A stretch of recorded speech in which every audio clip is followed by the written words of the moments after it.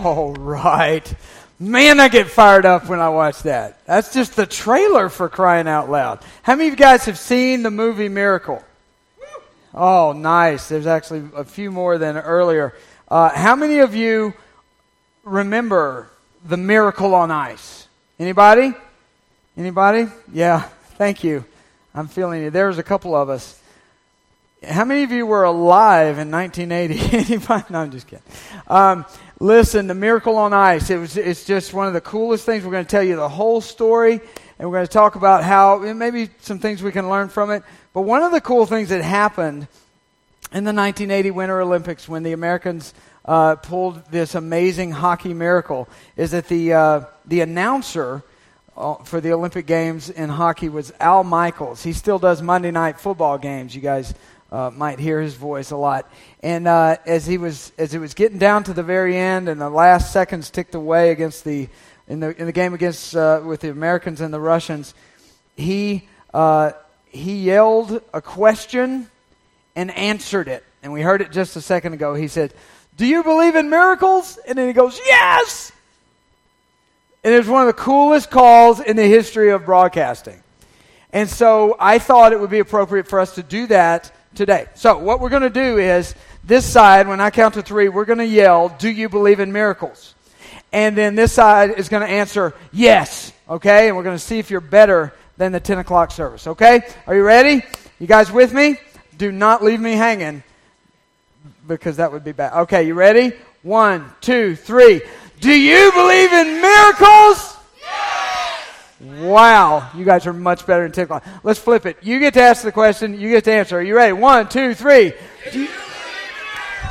Yes! Oh, man, I got chills. That is so cool. I tell you, the Miracle on Ice was one of my favorite things that I ever watched happen on sports TV. 1980, February of 1980 in Lake Placid, New York. You know, the interesting thing is that the decade of the 70s was a really tough decade for the United States of America. In many different areas of our national life, we took a lot of hits, and things just weren't going all that great. President Carter at the time, in the late 70s, he called it a crisis of confidence that existed among the American people. The decade of the 70s was tough. And I think one of and you can just go down through the history of the litany of things, the fall of Saigon, the end of the Vietnam War, Watergate, the hair, the bell bottoms. It was just bad. You know what I'm saying? But one of the things is that patriotism was almost non-existent for the most part in the population at large, because there was just not a whole lot to be proud of. Not a lot of flag waving went on. In fact, I cannot remember. See, in 1980, I was a sophomore in high school. I'll give you a minute to do the math. Yes, I'm 50, okay? You know, I wish I was 30, but I'm 50 years old. So, sophomore in high school in Nowhere, Mississippi in 1980. And I had never seen flag waving ever in my life, other than at a holiday when there might be a few extra American flags around. There was not enthusiasm and patriotism on display. And also, one of the things about me, I was a huge sports fan, always have been. And something weird happened to me in the mid-'70s. I started getting into the Olympics. I started kind of following and really enjoying the Olympic Games. So, 1976, I watched the Winter Olympics and the Summer Olympics. I was just all into it. It was awesome. And but you know what's interesting in the Olympic Games, and it was so funny, I was growing up in the Deep South, right? So, you know, I'd ask my friends, I'd say, "Hey, you going to watch the Olympics?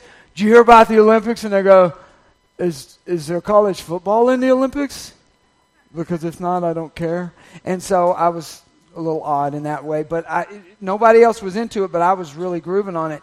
The interesting thing about the Olympics is that for the most part at the time, the American athletes didn't do all that well. Some of the Summer Olympic Games, some of the contests, you know, the individual, some of the track and field, we did okay. But when it came to the Winter Olympics, oh my gosh, it was awful. I mean, you'd watch these teams, the skiing and the skating and all the stuff, and hardly ever did any Americans win. We had some good skaters, but no good skiers at the time. It was kind of depressing. So I'm sitting here watching the Olympics. I'm getting into it, but I'm never able to cheer for our guys. And also during the decade of the 60s and the 70s, the Soviet Union, the Russian national hockey team, was the best in the world. They never lost. They won all year round. Every season they won their international competitions, and every Olympics they won the gold medal, all the way from 64 through 76. And nobody expected anything different to happen in 1980. Do you guys remember 1992, the American Olympic basketball team? We called it the Dream Team. You guys remember the Dream Team? You had Magic, you had Bird, you had Michael Jordan, Karl Malone. I mean, they were awesome, and they dominated. Well, before 1992, we never had Dream Teams. All we ever did for Olympic teams was collect amateur athletes, which mostly meant college athletes, put them together for a few months, and then skate them out there or roll them out there against the best from other countries. And in the communist bloc countries, man, their team sports were dominating, especially the winter sports, especially hockey. The Russians never lost. And so every year, every Olympics, we got the college kids together, trained for a few months, and there was nothing different about how this went in 1979 leading up to the 80 games. But what was different is that the coach, Herb Brooks, had a plan, and we're going to talk about that as we go. And he just actually believed that maybe we could skate with, compete against, and who knows, maybe even beat the Russians. But here's the thing. The population as a whole, none of us we hadn't even imagined that could happen. We had not even imagined it. And when I think about that and that concept, and I remember as a sports fan going, here we go again, never imagining something amazing could happen or take place, it reminds me of one of my favorite verses in the Bible, in the book of Ephesians, chapter 3, verse 20. We're going to look at that now. It says, the Apostle Paul is writing this letter in these verses, and he says, now all glory to God, who is able, through his mighty power at work within us, to accomplish infinitely more than we might ask or think. What this cute little sports story reminds me of is that sometimes things happen that are infinitely more than you could ever have thought would ever take place. And in my faith life, I realized that there is a promise in Scripture we just read where God said, I am able to accomplish in you more than you could imagine. God is saying, do you believe in miracles? Because I can make some miracles happen. Do you believe in miracles? Yes. All right. Now, what we're going to do is I want to show you a clip from the movie that's sort of where we're going to go first when we think about how, most of us would say, hey, I'll take some of that miracle. I could use a miracle in my life. Sign me up for that. Well, there are a few things that I think set our hearts and position us to experience those kind of God miracles that we just read or promised to us from the book of Ephesians. But before we do that, I want to show you a clip from the movie. Now, I told you about leading up to the Olympic Games just a moment ago. Well, Coach Herb Brooks thought that it would be a good idea right before the Olympics started, like 3 or 4 days before the Olympics started in 1980, that we would have our American guys skate against the Russians in an exhibition game. Just a practice game. Doesn't count. Just want to see how we're matching up with them. You know what that ended up being? A bad idea. Because the Russians crushed us. We lost miserably in that exhibition game, Madison Square Garden, New York. It was embarrassing. And the Russians, even a few months before that exhibition, had played the NHL All-Stars, the National Hockey League, the best professional skaters from America and Canada. An all-star team had played the Russians, and the Russians beat them like they stole something. I mean, the Russians were powerful. And so in this exhibition game, we lost 10-3. Do you know what it's like to score 10 goals? Do you know what it takes to score 10 goals in a hockey game? That's like scoring 3 in soccer. USA, by the way, tonight. USA, girls go get them.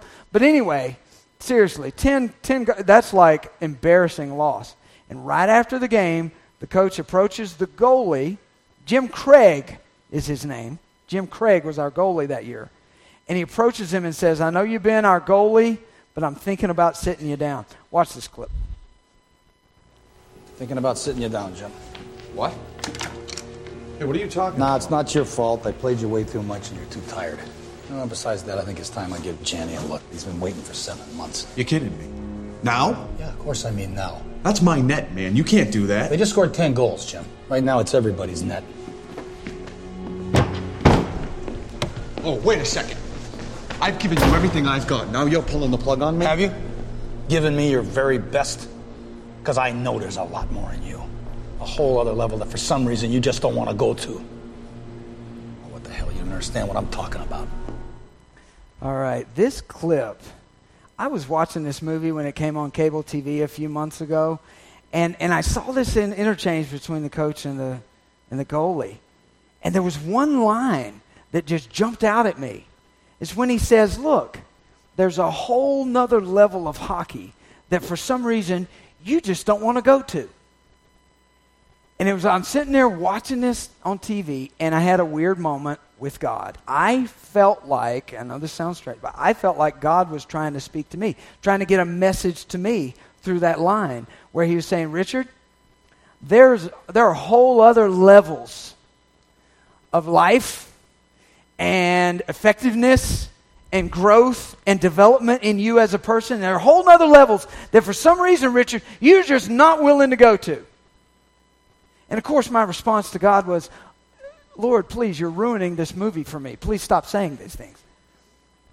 But I couldn't shake it. And so that's actually why we're talking about this movie here today, because I just wonder.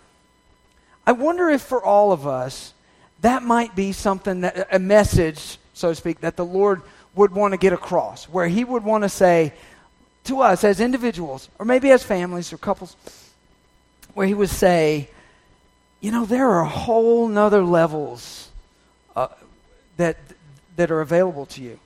So my question for you is, what would those things be for you? So I'm asking you to just kind of internalize this and think it through.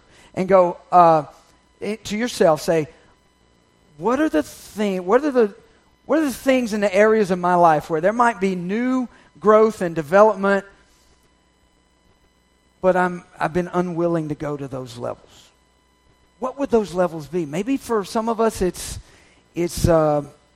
like on the job, maybe in our occupation, where we've been kind of mailing it in a little bit, or not really investing, or not really leading the way that we could or we should. For some of us, it might be just an old habit that's really not healthy, that just is kind of undermining our growth and development as a person. Maybe for some of us, it's a straight up addiction. Maybe it's something that just owns us. You know, some activity or crutch or some way we kind of internally self-medicate ourselves to the point where we're just not really growing the way we should. And it owns us. And look, if that's you, I feel you. I've been there. There are things, maybe it's in our relationships. Maybe it's in the way that we parent. Maybe it's in the way that we treat our spouse or significant other, or the way we relate. Maybe there are whole new levels of forgiveness that God would have us, he would want to lead us to, in forgiving people who have done things to us, or even forgiving ourselves for decisions and actions. My point is, and my goal, my hope is, that today, through talking about this, we could get to a point where we would say, you know what, Lord, I don't know exactly how it might look. I don't even know exactly how to do it, but could you, Lord, give me some concrete steps? Could you guide me into a process where I could be at new levels? I don't want to be the same as I am right now. Let me ask you something, gentlemen. 5 years from now, do you really want to be annoying your wife in the exact same way as you are now? Wouldn't you rather annoy her in new and creative ways? No, wait, that's not what I meant. Yeah, boy, no little response from the right-hand side. No, but seriously, wouldn't we want to be able to say, hey, listen, I've grown, I've changed. I'm not the way I was back then. I want to see some growth. Well, that stuff just doesn't happen. We have to position ourselves, and we have to come to decision points where we say, yes, Lord, I'm willing. I'm willing to let that happen.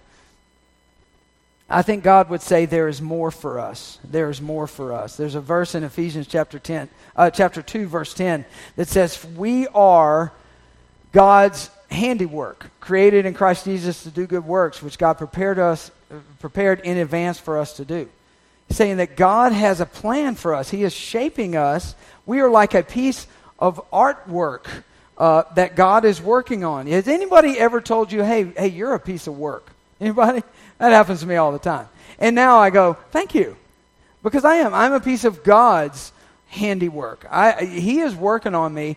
And the reason he's working on me is certainly to bless me and help me, and so I'll be more healthy as a person, but also so that I can help other people, so that I can be a blessing to other people. And the ultimate goal, as always, would be so that he gets the attention through my life. And people go, dude, God must be awesome because of what's going on in your life. So that's the whole goal.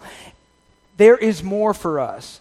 But our decision points are, Lord, or will we be able to say, Lord, I'm ready, take me to the next levels.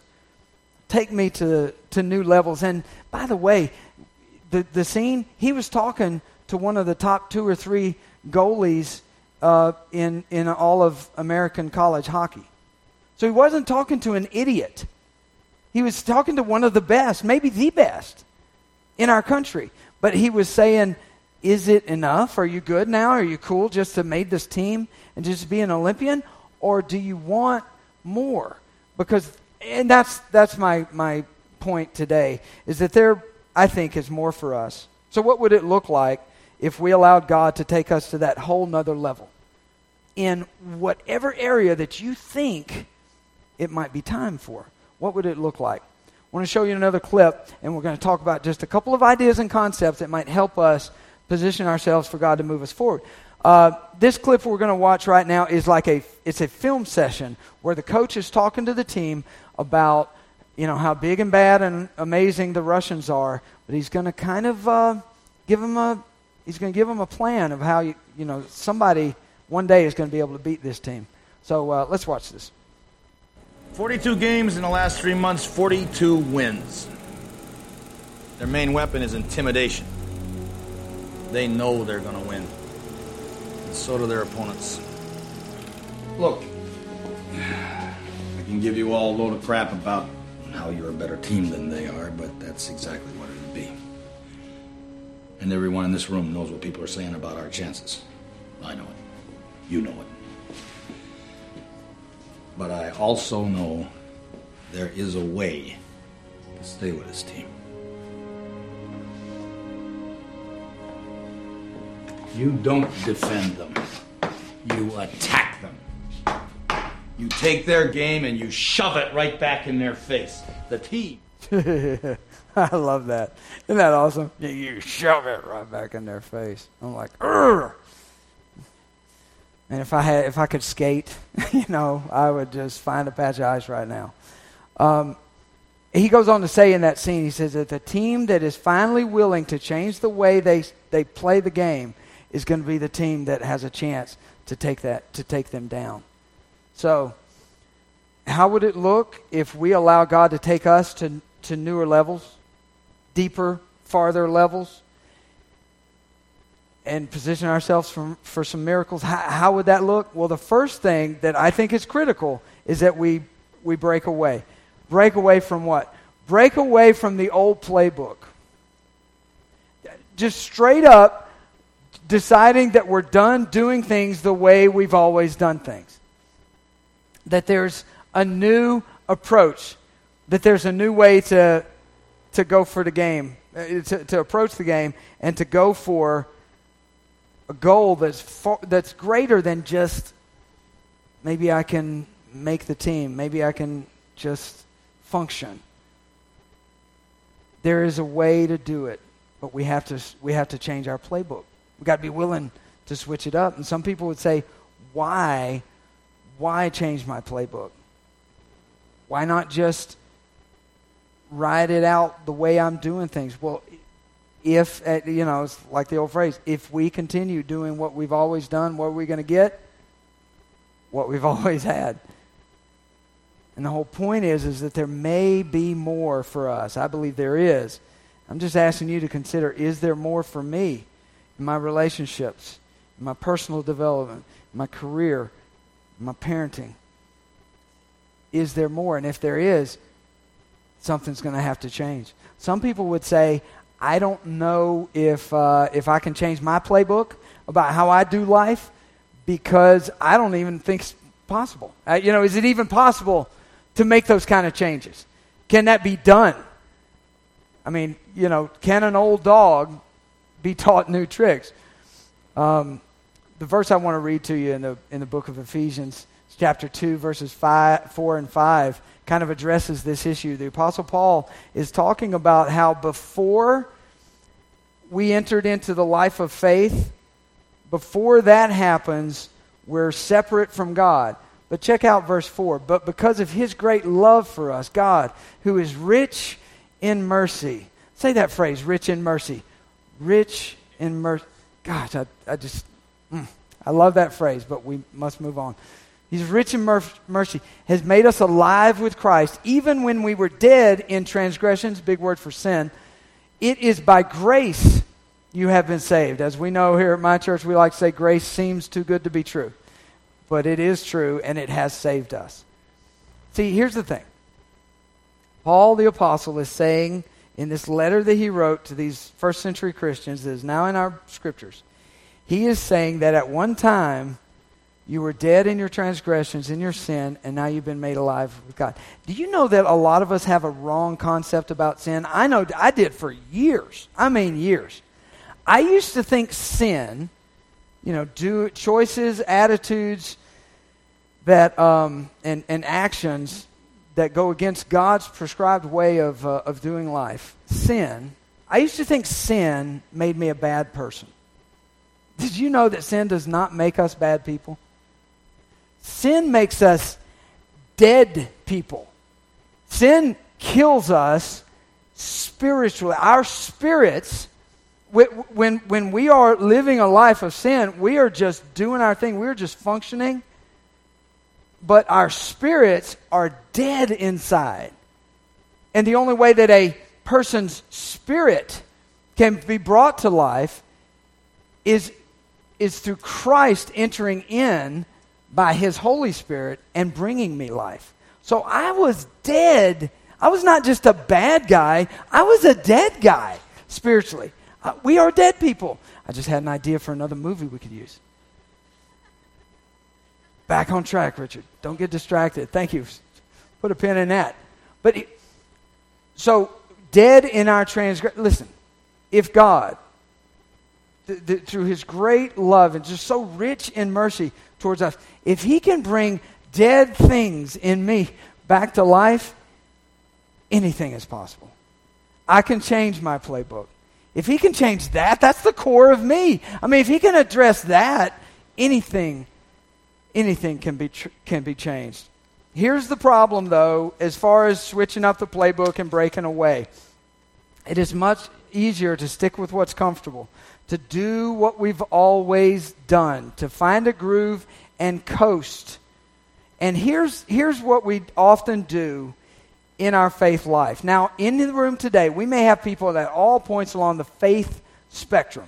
Some of us might be kind of just, we do the God thing every once in a while. Some of us are like super invested in it, and it's like what we do all the time, and we're constantly thinking about it. Some of us might be just not even sure if we want to get into it or not. We're just checking things out, and that's cool. And I'm really glad you're here, because that's why we exist as a church, so folks can have a place to come and check things out. But wherever we fall on the spectrum, the easiest thing in the world for us to do when it comes to faith is to say and think and act as if, let's just see what happens.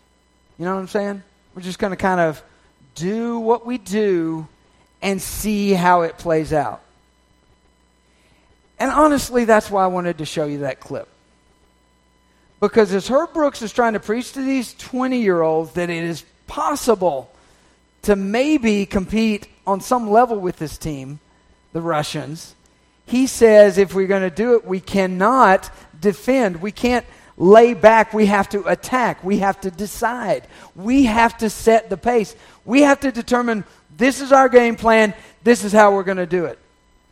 And most of us, in many areas of our lives, understand it's important to have a plan. It's important to have a strategy. But when it comes to the faith thing, we're kind of like, we'll see. You know, maybe I've found a church where the music is cool and they don't make me feel stupid that I don't know Bible stuff. And so I'm comfortable showing up on Sundays for a while. And that's fine. Maybe you do church every once in a while. Maybe you think about God during the week occasionally. Whatever the case may be, I believe that if we want to see the miracles happen, we have to decide, what do we really, are we willing to take it to that level? And to stop laying back and defending against the weirdness of life, and let's start attacking it. Let's say, hey, dude, this is me. I am that guy. I am that guy who tries to bring the God thing into every part of my life. I am that guy. I am that woman. This is the way I want to move forward, because what I've been doing all this time has gotten me to here and probably won't get me anywhere else. Whole nother levels. Change up the playbook. It's going to be critical. Next clip I want to show you. This is a clip right before the Americans are going to take the ice against the Russians. When the Olympic hockey tournament started in 1980, nobody thought the Americans had a chance. They were hoping maybe they could make it to the medal round and get a bronze, right? But they thought, there are so many teams that are better than them. But what happened is they tied the Sweden team. And then they beat Czechoslovakia, which was the second best team in the world. Then they beat West Germany. And then they just kept going. And they kept winning, and nobody was beating them. And they were beating people big time by several goals. The world started taking notice. Americans started taking notice. Kids in Mississippi started going, there's hope. I didn't know what hockey, I couldn't understand anything that was going on. They're just circling around on the ice. Boom, we scored, we're winning. That's all I understood, but I was watching, I was going, this is different than I've ever seen before. And people started saying the miracle might happen. The miracle might happen. Can they skate with the Russians? Probably not. They beat us 10-3 2 weeks ago. Well, right before the game between the Americans and the Russians, the coach takes center stage in the locker room, and he shares this speech. Great moments are born from great opportunity. And that's what you have here tonight, boys.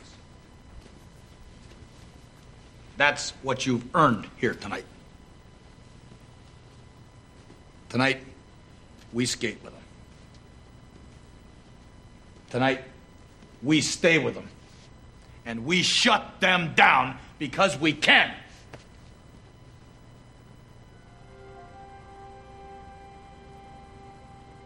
You were born to be hockey players. Every one of you. And you were meant to be here tonight.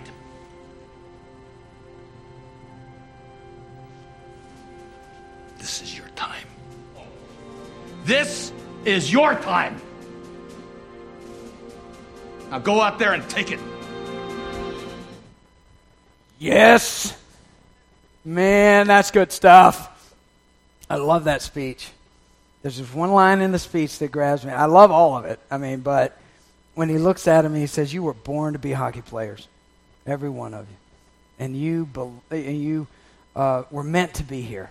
You were meant to be here. That's what I want to think the Lord would have to say to us, is that we were meant to be here. We were born for this. When you think about next level stuff, you think about change, you think about growth and development, it might be intimidating to you. It might be, I'm not sure I can do that. Your response might be, I'm not, I've tried that and it didn't work. Or that won't work for me. Or that's just not the kind of family I was raised in. That's not, it would be nice to be that guy, but I don't think I can be that guy, or I don't think I can be that woman. I think the Lord is saying, you were born to be that guy and that woman. You were meant to be here. And here's why I know that's true.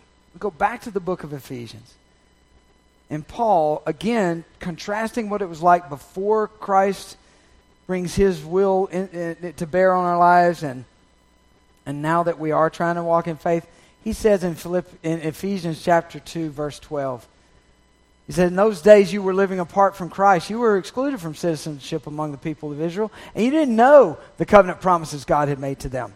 You lived in this world without God and without hope. But now you've been united with Christ Jesus. Once you were far away from God, but now you have been brought near to him through the blood of Christ. I want to explain what Paul is talking about here. At the time that he was writing this letter, there was a big question that was raised in most people's minds about the Christianity faith thing. And it was actually a racial thing, believe it or not. It was a racial thing. It was whether you were a Jew, where you were Jewish, or whether you were not Jewish. And people who were Jewish thought, since Christianity started within the Jewish community, then that means I'm kind of, maybe since I'm Jewish, I'm kind of closer in. I probably got a better shot. I fit more with those people, so I could be that. I could do that because I'm kind of close into that deal, racially. And those who were not Jewish would say, well, I'm far away. I have no shot. There's no way I can make that. And Paul is saying, whether you think you're in, based on your family or your background or your race, or whether you think you're way far away, none of that matters. The only thing that matters is the sacrifice of Jesus Christ. And it is not just a racial thing anymore. That was the biggest barrier in people's minds. Now, if you go back to that and see that as their big barrier, and you come all these thousands of years now to us, listen, if God can erase that and break through that racial barrier, he can break through any barrier. I don't care what you or I think about our lives and our past and our history. There is no barrier that makes us so far away that we can't be brought near to God through the sacrifice of Jesus. And there's nothing that we could ever do or have in our history that might make us a little more on the inside. None of it matters. The only thing that matters is Christ's sacrifice. And that's why with so much confidence I can sit here and say, look, we're born for this, man. This is who we are. He sees it. He's got a vision for it. We can be that person who can be guided through our life and through the issues and stages, the ups and the downs, the good and the bad of our life by the hand of God. And the God thing can matter to us because of what Christ has done. I don't know where you're at in your life right now. Maybe you're up. Maybe things are okay. Maybe things are super chaotic. Maybe this is a good time for you. Maybe this is the worst time for you. It doesn't matter where we are. What matters is that God still has a plan for us, and his plan for us is to bring the miraculous into these different areas of our lives. He can bring the miraculous. He can take us to next levels. He can flip the playbook. All we have to do is make ourselves willing to go through that process with him. Anything can happen. Anything is possible. There is nothing about my life or your life that disqualifies us from experiencing the miraculous, mind-blowing, way more than we could have ever asked or imagined from happening in our life. None of it, nothing can separate us that much. You were born for this. This is what, And you're supposed to be here. You're meant to be here. And not necessarily even just in this room today. But you were meant to be here at this stage of your life, where your life is and how it is shaped, even the stuff that you don't like and the things that are driving you crazy and that you wish you could change and the things that you really believe that will never change. You were meant to be right here at this time in your life so that God could invade it and bring the miraculous. And all we have to do is ask, say, Lord, show me how you want to take me to the next level. Believe. It can happen. I am evidence of that. I'm a miracle. And if I could hear your story, I'd know you're a miracle too. God is doing it. And he wants to keep doing it. He wants to take us to places that we've never been. I'm asking you, please don't think for a minute that there's anything about you that makes it to where you weren't born to walk in strong, powerful, healthy faith in God through Jesus Christ. Don't think for a minute that there's anything that disqualifies you from that. It's not true. God has next levels for you and for me. Question is, do you believe in miracles? And I say yes. Now, before we close this service, there is no way I'm going to go through all of this and not show you the good part of the movie, all right? We're going to watch the last 34 seconds of the U.S.-Russia 1980 Olympic hockey game. Go for it. 36 seconds. Makarov over the blue line to Maltsev. Fight. Another save.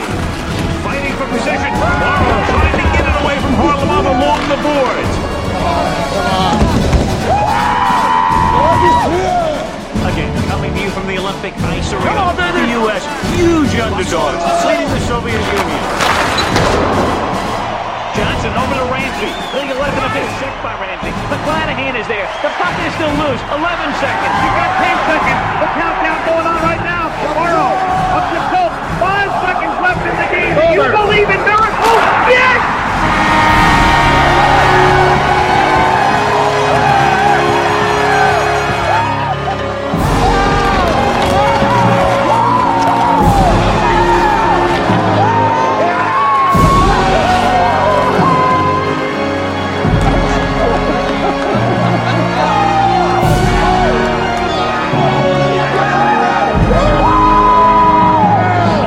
All right, how about that, huh? Isn't that great? Yes, USA, USA. Listen, I'm going to invite the band to come up, and we're going to close here in just a minute. I tell you, I just love that movie, love the story, loved it all those years ago, still love it today. I want to tell you about the most unexpected outcome. The biggest upset that there ever was, and the greatest miracle of all.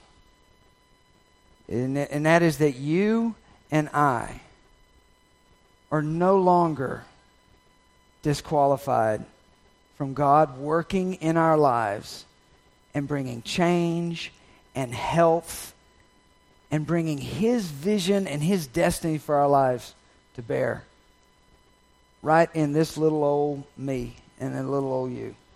That's the greatest miracle of all.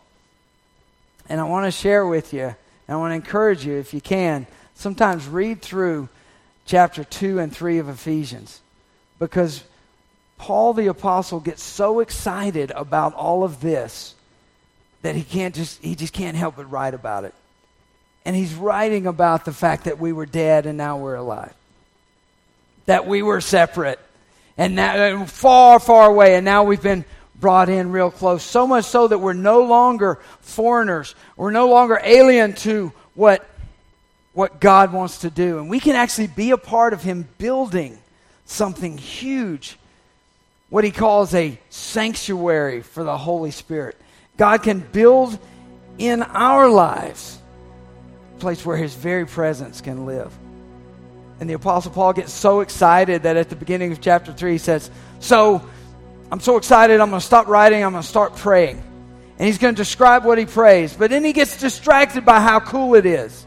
And he says, haven't you heard that God's letting me tell all the non-Jewish people that they don't have to worry about separation anymore? And Jesus himself has become the barrier breaker. And then he says that it's a mystery and it's hard to understand sometimes. But it's being shouted to the world now that no one is disqualified. And then he says, because he's so excited, he says, here's what I pray for you. I pray that God himself will strengthen you and put his own strength and power inside of you so that you can start to understand how much he loves you, how deep and wide and high and how strong God's love is for you. And he's just shouting all this good news to him through his pen.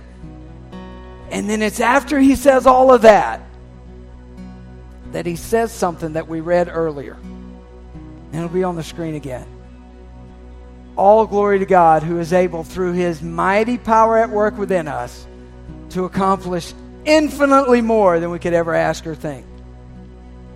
Infinitely more. So God is screaming loudly, miracles can happen. New levels can be reached and playbooks can be turned upside down. So it doesn't matter what voice you might be hearing in your head right now that's saying, nah, not for you. It's too late for you. You're not that guy. You're not that woman. That's not the voice of God. The voice of God today, if you'll pardon the expression, is speaking into your heart, and he's saying, do you believe in miracles? Do you? Yes. Now, when those miracles start happening for you, you're probably not going to have an arena full of fans cheering for you. You may not have people waving flags. You may not have teammates jumping up and down on you. But I will tell you this. There'll be a moment where you realize, wow, God just took me to another level. I just responded differently to that jerk at work who's been driving me crazy. Do you believe in miracles? And then you'll say, wait a second, man, I said no to that medication that I always go to when I'm having a bad day. Maybe it's breaking. Maybe the addiction is breaking. Do you believe in miracles? Whoa, I just did something with my kid that is totally opposite of what my dad did with him and what his dad did with him. Do you believe in miracles? And one day you're going to say, here I am, X number of years later, and my relationships are healthier, and I'm forgiving easier and quicker. And then ain't nobody going to be able to contain you. You're going to say, do you believe in miracles? It can happen for us. Today's our day. Stand with me while we pray.